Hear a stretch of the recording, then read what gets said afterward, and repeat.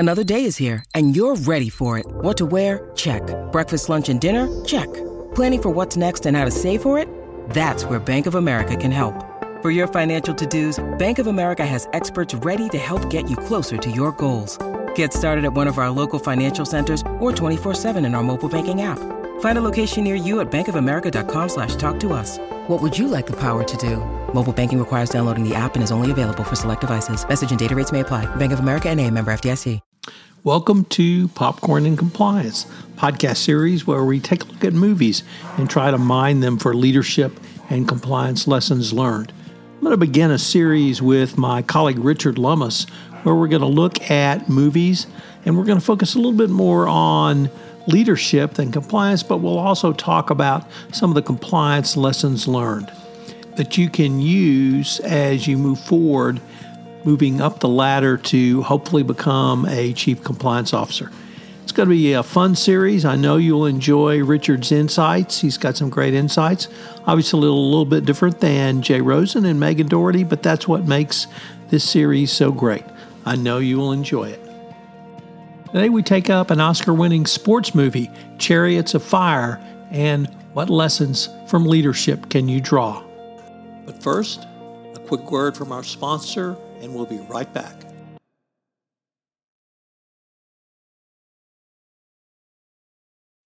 When you need mealtime inspiration, it's worth shopping Kroger, where you'll find over 30,000 mouth-watering choices that excite your inner foodie. And no matter what tasty choice you make, you'll enjoy our everyday low prices, plus extra ways to save, like digital coupons worth over $600 each week. You can also save up to $1 off per gallon at the pump with fuel points. More savings and more inspiring flavors make shopping Kroger worth it every time. Kroger, fresh for everyone. Fuel restrictions apply.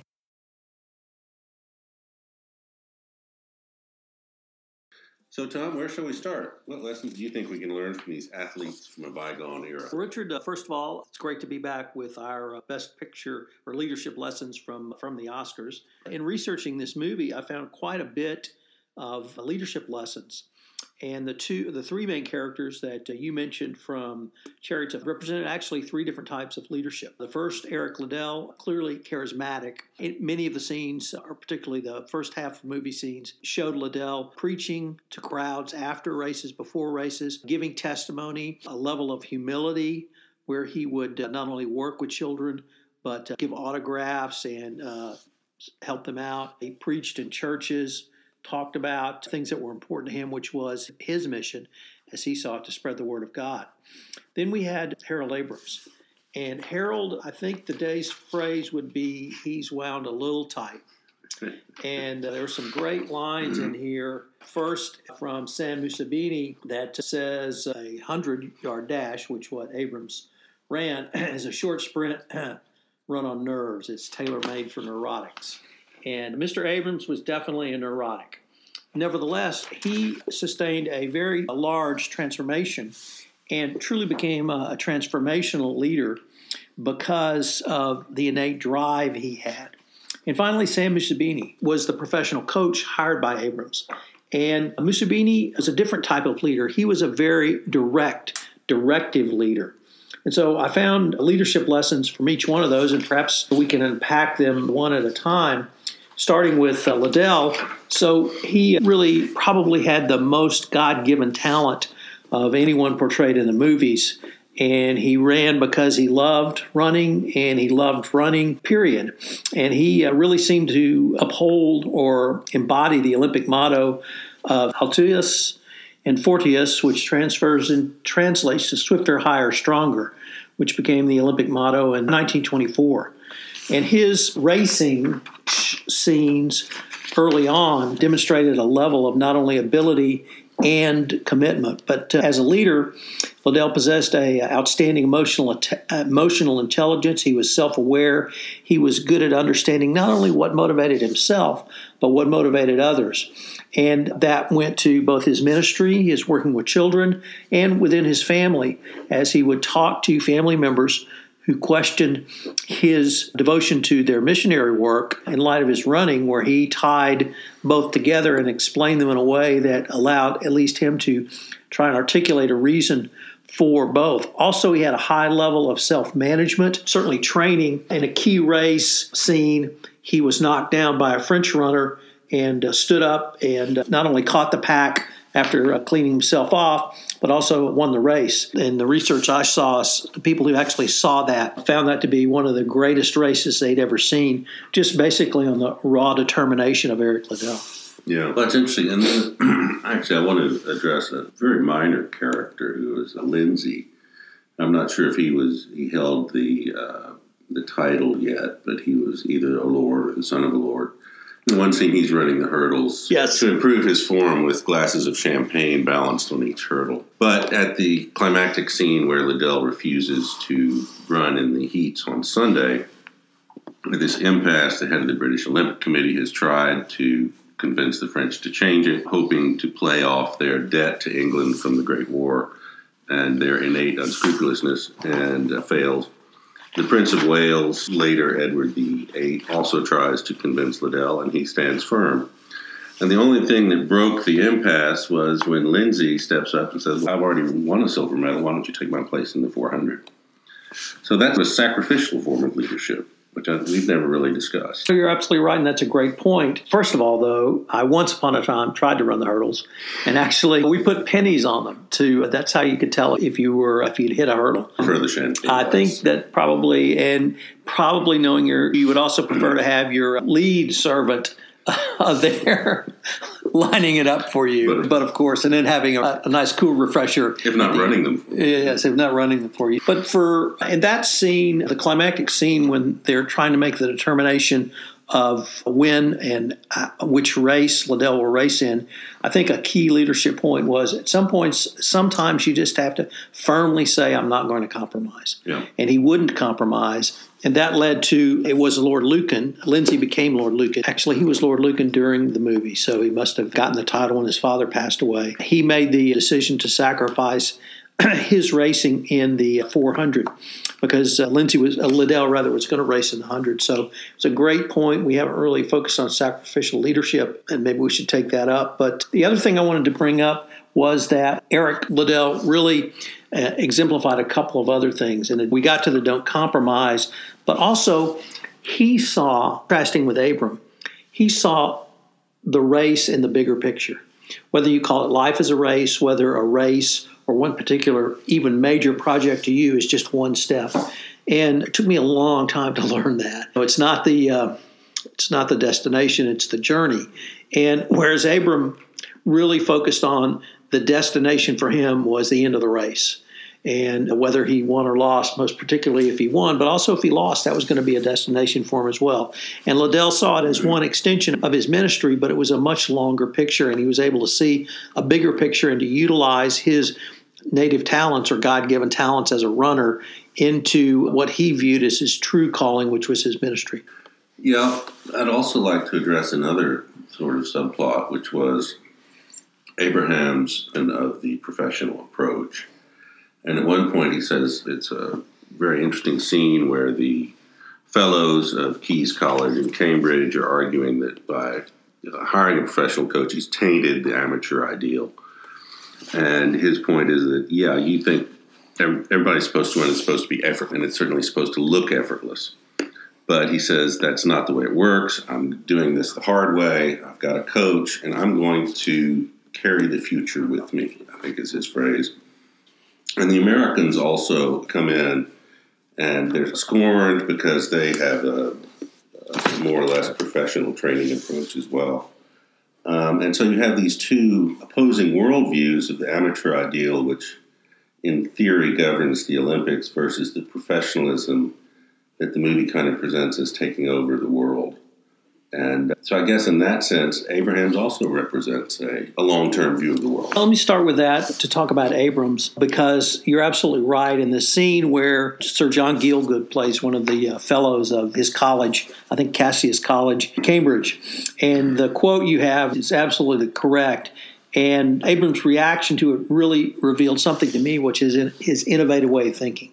And he recognized that even with as much talent as he had, his innate talent, he needed a professional coach to take him to another level. And I'd highlighted that quote as well, where he said, I believe in the pursuit of excellence, and I'll carry the future with me. And I'd really focused on the first part of that, not the second part.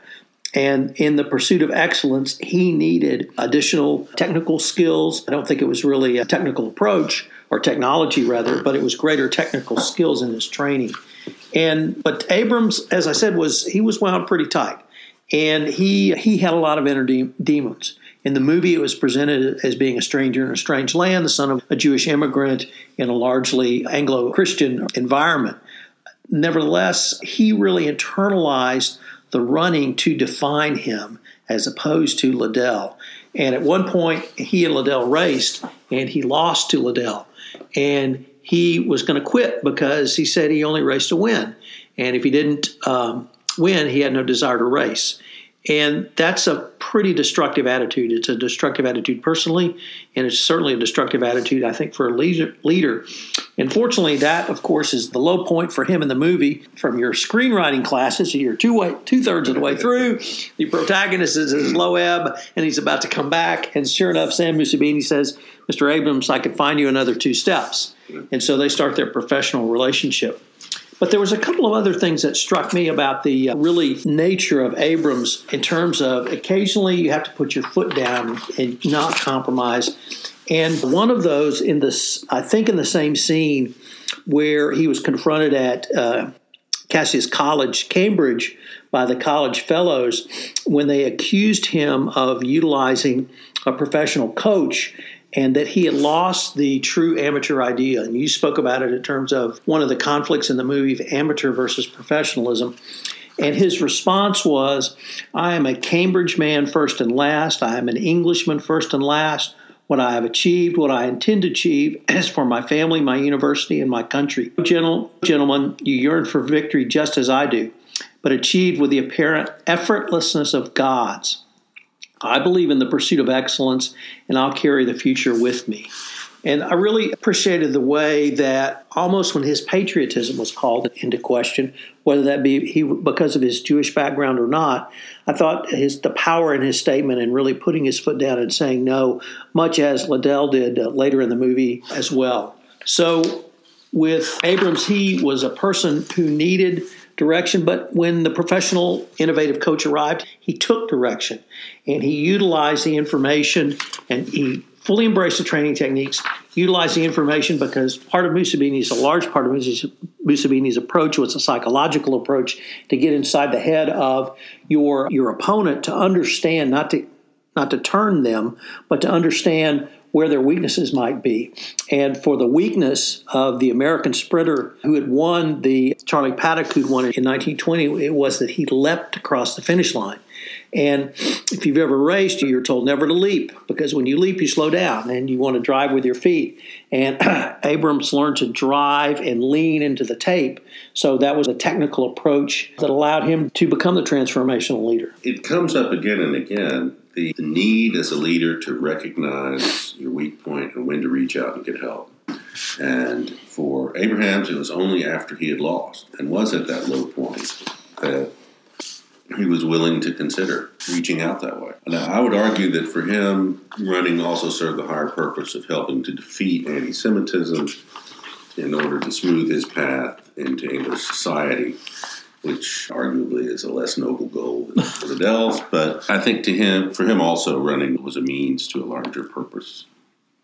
And I think he finally realized that at the end, although one of the powerful scenes at the end of the movie was when he and Sam got drunk after the race, and he wasn't with his teammates. Nevertheless, it was a celebration of what he and Sam had created together.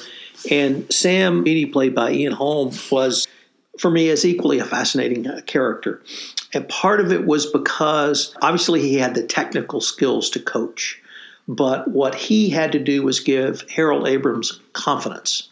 And he had to get inside his head to have him overcome the demons he had to run at his highest level of his capability, which he did in the finals of the 24 Olympics. Being able to understand what the people working for you, your students, whatever they might be called, need is a huge plus for any business leader. And we certainly saw that with Sam Mussabini. Yeah, I thought this was a fascinating movie. I'm really glad that got a chance to see it again. I hadn't seen it in years.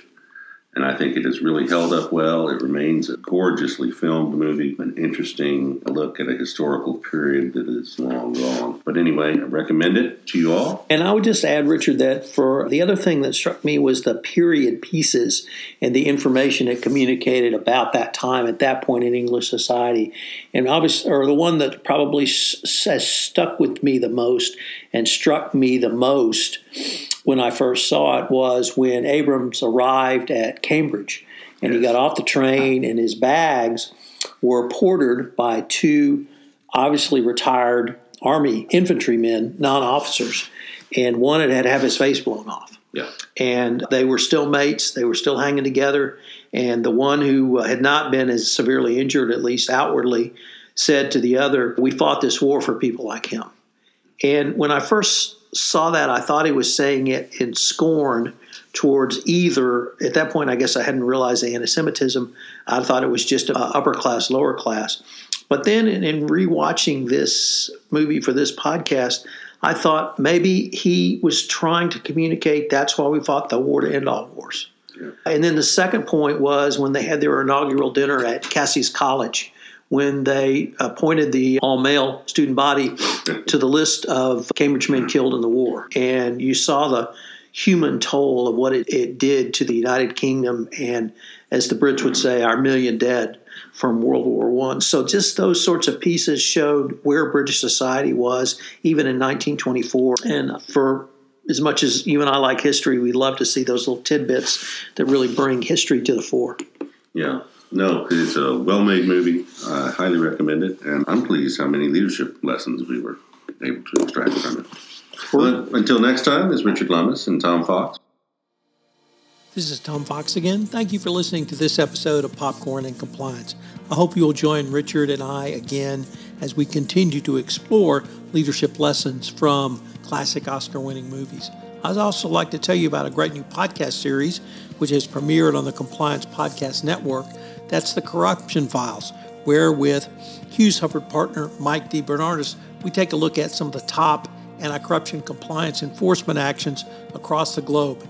It's a great review of enforcement actions, literally 15 years old and coming forward, what they meant then and what they continue to mean now, all on the Compliance Podcast Network. This podcast is a part of the C-Suite Radio Network. For more top business podcasts, visit c-suiteradio.com.